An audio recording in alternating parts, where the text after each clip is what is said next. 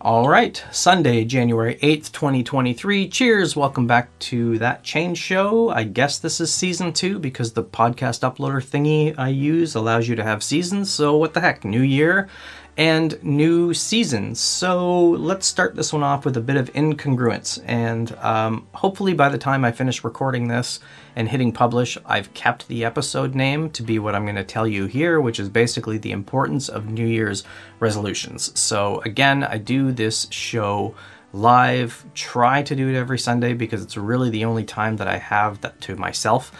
And I typically go out for a walk, think about the episode, and just record it live off the cuff. So there are video and audio versions of this. You can catch the video versions at leanchange.tv because I typically will show some stuff on screen. And if you're listening to this in your podcast listener thingamajiggy, there'll be a link to the video in the show notes as well. And vice versa, if you're watching this on YouTube and you don't want to watch the video versions, there's links to just the podcast versions. So anyway, let's talk a little bit about that incongruence off the bat. So, New Year's resolutions are important. There's an interesting article here on Inc.com, which I don't think this is a shock to anybody who's listening to this. Studies show 91% of us won't achieve our New Year's resolutions. How to be the 9% that do. 4 strategies that the 9% of successful goal achievers do consistently well. And I'm guessing it's the same crap that you've probably seen a million times because articles like this just post the same things over and over again. They're all the same. Nobody cares. Nobody cares about the stat, much like nobody cares about the 70% stat. So I kind of go to, if 91% of the people aren't going to achieve their resolutions, why does anybody bother to create them? And the importance of that is the ritual around it. So when I use the term ritual, which maybe that's going to trigger some people, think of it as just a carved off point in time that gives you focus. So ritual, ceremony, New Year's, a solitary event that you do, maybe not at the same time or in the same place, but it's basically a little piece of time in the space-time continuum that you carve off where your brain can focus on something. And that's why people like rituals. So National Geographic has an interesting article I'll link to as well. And it talks about why humans embrace rituals. And the main point that they talk about there is the comfort of routine. So there is the comfort of the routine is, number one, expectations. So if you look at ceremonies and rituals and organizations that are using Scrum, for example. Scrum has their ceremonies, as they're called, and sprint planning, daily stand-ups, backlog refinement, retrospectives. They're done at the same time, the same place, for the same duration every week. If your sprints are a week, which they shouldn't be longer than a week. And I know some Scrum people will get mad at that, but when Scrum came out, it was 30 days, which is way too long. Then the norm became 2 weeks. Now the norm, from what I see, is a week. And then, of course, the Kanban people will say that's wasteful. You should just go flow-based. But I don't want to go down the dirt road of what Agile method can beat up the other Agile method. So let's just get back to those routines. So the comfort of the routine is, number one, expectations.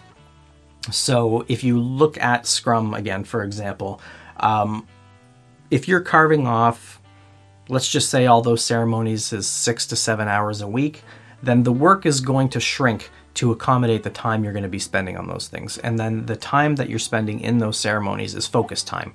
So you're focused on planning the sprint, coming up with a goal, and coming up with a plan for the sprint.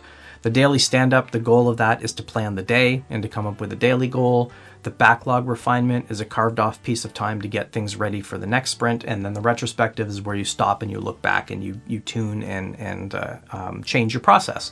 You've probably seen these retrospective charts all over LinkedIn because, the experts come out every year with some new Agile thing, well, new to them, but it's as old as time, why you should be doing your annual retrospective, your personal retrospective, and looking back and reflecting. And of course, the funny thing is that brings out the counterculture people that say, why are you waiting every year? That's too long of a sprint. You should be continually improving when you need to.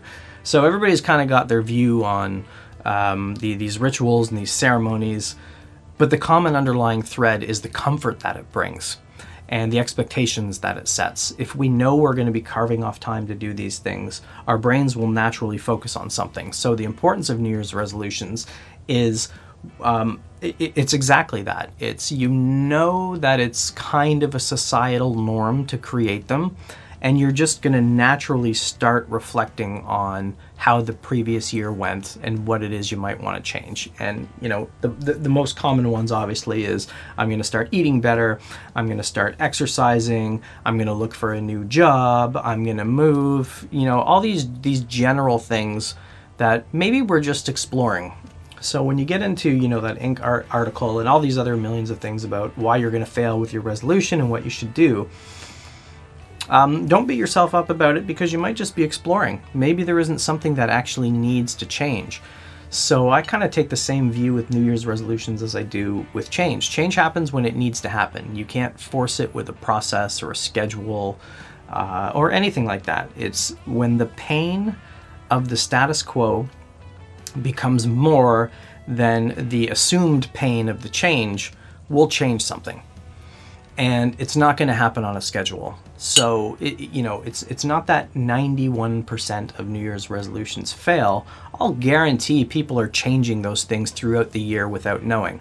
But we're kind of locked into, because this is a ceremony that happens at 12:01 on January 1st, we create this task that we know we want to do for the year, and then we don't follow through. And I'm always interested, how do they capture these? I'd like to read some of these studies, but I kind of don't want to waste my time. How do you bring good data into that when a lot of people just spitball their New Year's resolutions? So I guess a little insight into the incongruence that I mentioned off the top is I didn't have a New Year's resolution, but like I said, about 10 minutes before I hit record, the goal I wanted to accomplish this year became clear. And the main reason I didn't have a New Year's resolution this year is probably because the holiday season was so much out of routine from the normal holiday season. So you could say that the pandemic kind of screwed everything up for pretty much everybody the last few years. And it's been rough on everybody. And last year was a particularly unroutine year for me, if you want to call it that. So just a lot of personal stuff going on that just completely shook everything up, kind of in my personal life that I'm not going to get into. But especially when it came to the holiday season, every year we'd kind of have the same ritual. The kids finish school, we do a few things as a family, we go out of town, we visit the rest of the family, we come back, we chill out for a few days, we do a couple of other family things, and then, you do a New Year's party. And then you kind of slowly ease your way back into work, and you kind of get in that same ritual and that same routine.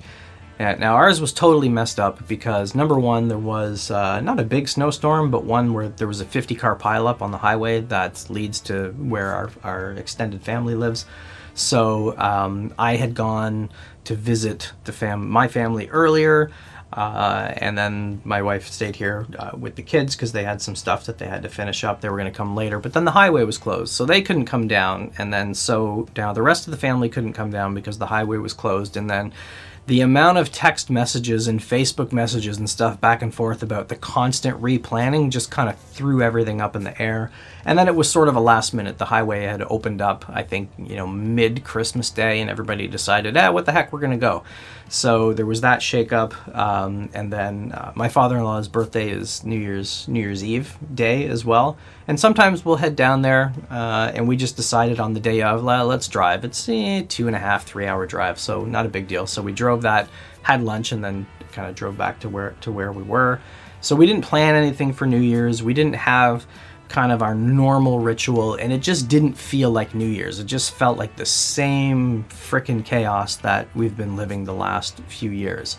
So didn't even think about it, didn't care. This was the first year where I had a nap before midnight, and then by the time midnight rolled around, I was literally just, good for the love of God, can the ball drop already so I can go to bed? And normally we'll either do a big party or we'll do a, hey, have nowhere to go, didn't plan anything, drop into our house kind of thing. We didn't do any of that this year, so it didn't really feel like a good ritual. And then spent the last, I guess, week or so easing back into work, talking with a few buddies, and then it became clear what the goal was. So that's a very long-winded way to say, don't beat yourself up if you don't stick to your New Year's resolution, because sometimes you're just not ready, and it's not really a big deal for that outcome.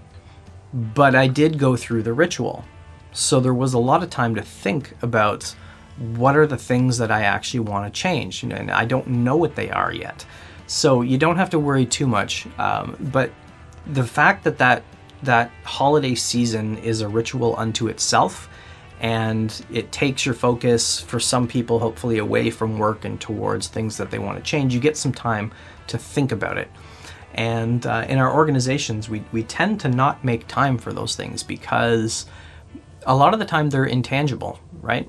Like retrospectives, like I said, is a great example of that. You do a retrospective and the expectation is, you're going to come up with one small improvement that you should work on.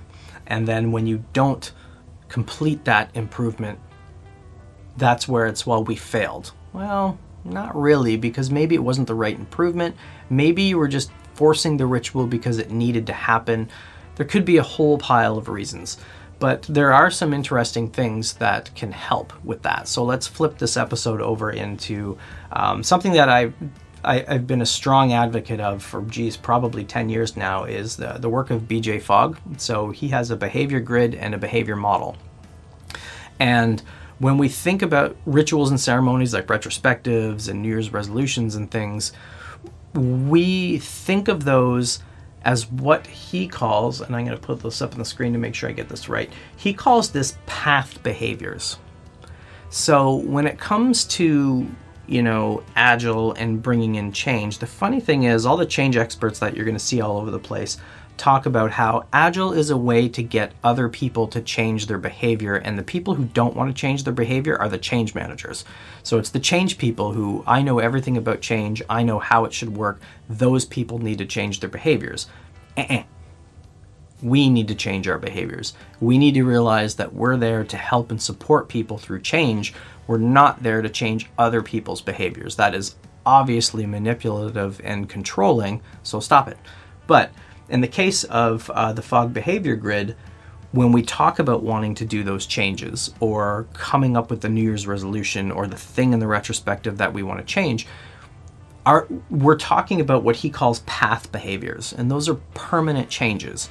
So we think, and you see this all the time, right? You see, how do we make change stick? 70% of changes fail. Well, because we're assuming that these changes are path behaviors. So he talks about these things in a few different buckets. He's got these are green, blue, purple, gray, and black. And again, if you're listening to this and you're a podcast listener, you can go to leanchange.tv and you can see kind of the visuals that I'm showing here, but I'll try to describe them quickly. So the green path is we want to do a new behavior from now on. So we've decided we want a permanent change. That's what we want to do. The blue path is there's something we already kind of do that's familiar, and we just want to do more of that. So there's a behavior that maybe we've had some good success with, and we want to do more of that. You can kind of see these are very closely tied to some retrospective ideas. So green path is there's a typical start, stop, continue retrospective. I don't think it's built on BJ Fogg's model, because I don't think BJ Fogg's model seems to be the last thing that Agile people haven't stolen and said they invented it. So the new behaviors is start. Here's some things we want to start doing. So the purple path is increasing the behavior. So for me, the blue and the purple are kind of similar. So he refers to the blue path as do familiar behavior from now on, and the purple path is increase behavior from now on. And for me, those are kind of the same. But, blue could be maybe something that's new, And we want to do that from now on. And Purple Path is something that we consistently do, we want to do more of. So maybe that's the subtle distinction. But for me, I would kind of lump those two into the same bucket. And then there's the Gray Path. So this is the stop doing part of the retrospective. So we want to decrease behavior from now on. So the last one he talks about is Black Path, and that's stop a behavior. So start, stop, continue is a good retrospective that kind of aligns with this path behavior. But again, when you talk about the New Year's resolutions and the organizational changes we want to do, it seems like we assume it's a permanent change, so a path behavior. If I can find the article, I wrote one about, so we use the least popular canvas in Lean Change is the renovation canvas, and I've talked about this forever, but the metaphor is kind of lost on people. If you've ever renovated a part of your house and you've made a structural change, you need to put temporary structures in place. So there's a change with temporary structures. And in our case, we were kind of taking a chunk of a wall out, and they had to build a fake wall, basically, to hold the ceiling up. And it wasn't a permanent change, and it wasn't a permanent structure. It was just something temporary, but it still took time and money to be able to do that. And sometimes in organizational change, we don't talk about that. We don't talk about if we're shifting from, let's just say, a traditional way of working to an agile way of working. There's a bunch of temporary structures that have to be put in place while we're walking across that bridge from the, to use a metaphor I don't really like, the current state to the future state. There's two other types of behaviors that he talks about in this behavior grid. And I'm not going to go through all of them. I'll put links in the show notes so you can learn a little bit more about this. But like I mentioned, the path behaviors, those are permanent things. And I think, like I said, when we talk about change, that's what we're assuming. In agile transformation, a digital transformation, ways of working transformation, whatever you want to call it, we talk about it as permanent. We're going to install this new way of working. It's a permanent change, and it's permanent for everybody. So very much like a light switch binary, which obviously never works. The other two that he talks about is dot behavior and span behavior. So there's dot behavior, span behavior, and path behavior. And dot is point in time. It's event-based. And that very much aligns with experimentation. So I'm going to try this experiment once. I'm not prepared to completely change something permanently, but I at least want to try this. And span behavior is the change or the behavior that we want to do over a period of time. So I'm going to try this experiment over the next 40 days. Maybe every day I'm going to try this experiment over the next 40 days and then see what happens. And maybe that will lead to a path behavior. So all three of these behaviors, again, like I talked about, the green, blue, purple, gray, and black with the path behaviors previously, it's the same for the dot and the span behavior. So he gives a little example of each of those types of things.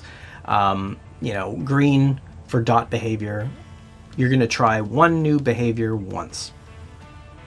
And the interesting thing about all of these different combinations is he also has this, I've been talking about this forever, probably for the last 10 years, this thing called tiny habits and piggybacking habits. So, I attend a lot of lean coffees from trainers and run so many workshops, and a common problem that people have is how do you make time for change? Now, rituals, again, the topic of this episode, is a perfect way to make time for change because you've already carved that time off. But let's just say the rituals get skipped, like retrospectives. Like I said, they're common that people will stop retrospectives. Piggybacking habits, and BJ Fogg talks about this a lot.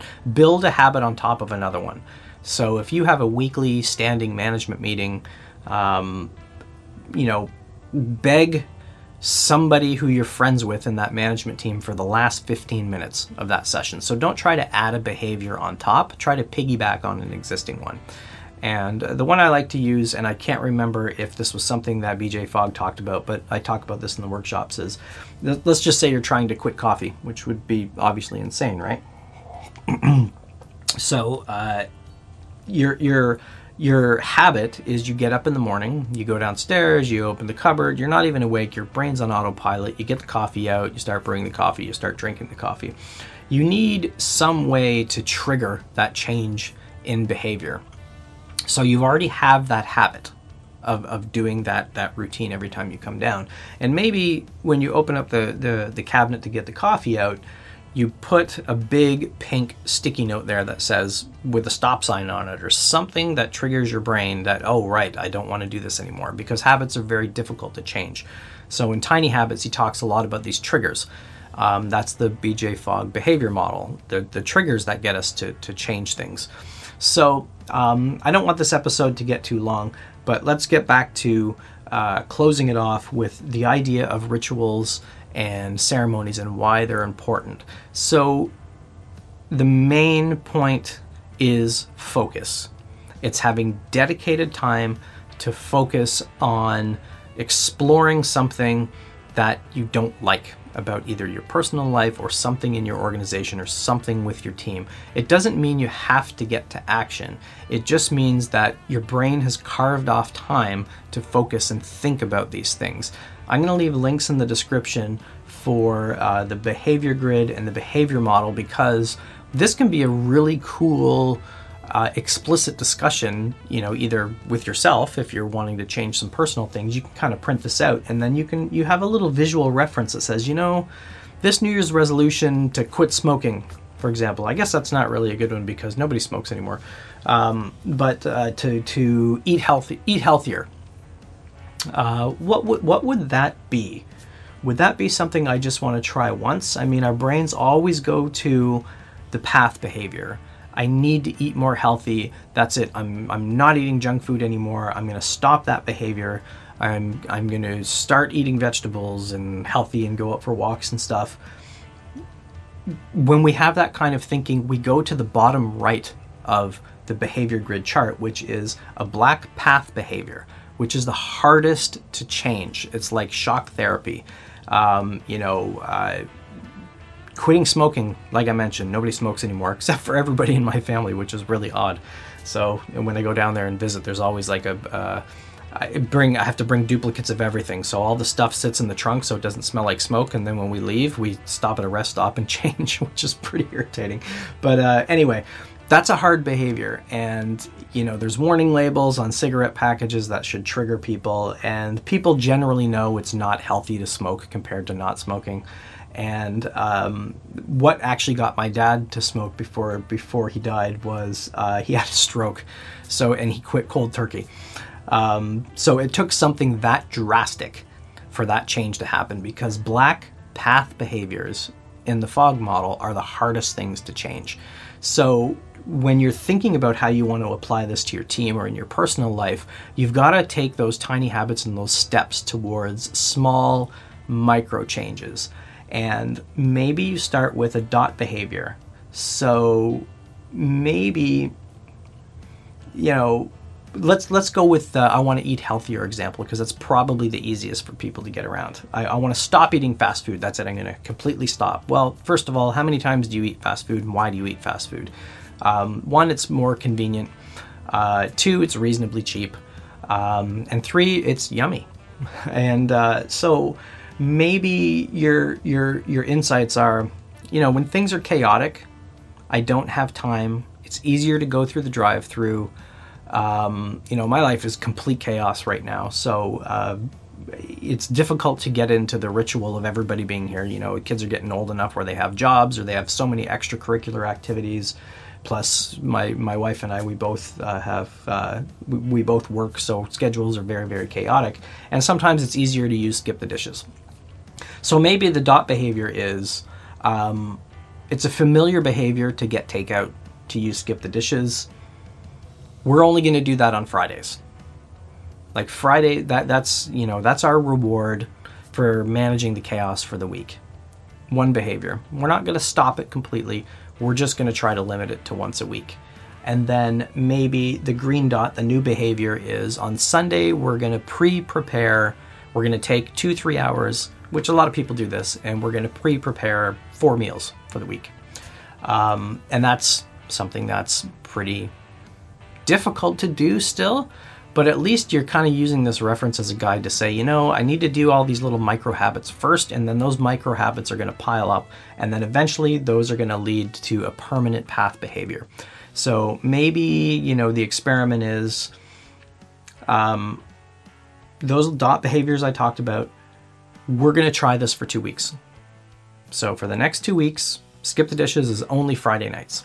So let's do Friday night movie night and Skip the Dishes. And we're going to try that for 2 weeks and see how it goes. And then the important thing is that we're going to have to reflect on how it's going, because those 2 weeks are going to be chaos. And then we're going to have to probably change another habit. So why are we not sticking to it? Why aren't we preparing our meals on Sunday? One, I don't know, maybe we're too tired. Maybe, it's just, it's effort. It's so much easier to stick with your existing habits than it is to change them. So this whole behavior grid, behavior model gives you some interesting ways to kind of take those existing rituals, ceremonies, whatever you call them, and be able to be explicit about, number one, are you there for exploration or are you there for action? And number two, is this a one point in time experiment behavior? Is this a span behavior, which means we want to try this experiment over the next 2 weeks? Or it might even be we want to do this experiment 5 times. Maybe it's not bound by time. And then is that going to lead to a path behavior? So that's it for the first episode of season 2 of That Change Show. I'm enjoying coffee in my Christmas mug still.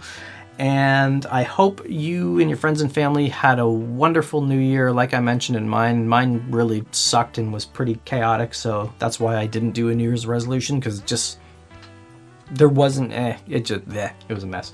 Anyway, so if you're watching this on Lean Change TV, I would very much appreciate a like and subscribe. And hopefully the ritual I'm going to get into is getting back into doing these weekly. So I started doing that at the end of 2022. And that was really the intention, just to do a live show with input from what's going on in the world of change, or from questions I get from Lean Coffee sessions and stuff like that. So like and subscribe if you're watching this on Lean Change TV, or subscribe in your podcast listener thingamajiggy. Hope you had a wonderful new year, and I hope 2023 is hopefully the year we kind of go back to normal. Seems like we're always saying this, right? But anyway, thank you so much for watching. Thank you so much for listening. I'm Jason Little, your host of That Change Show, and I will see you next time.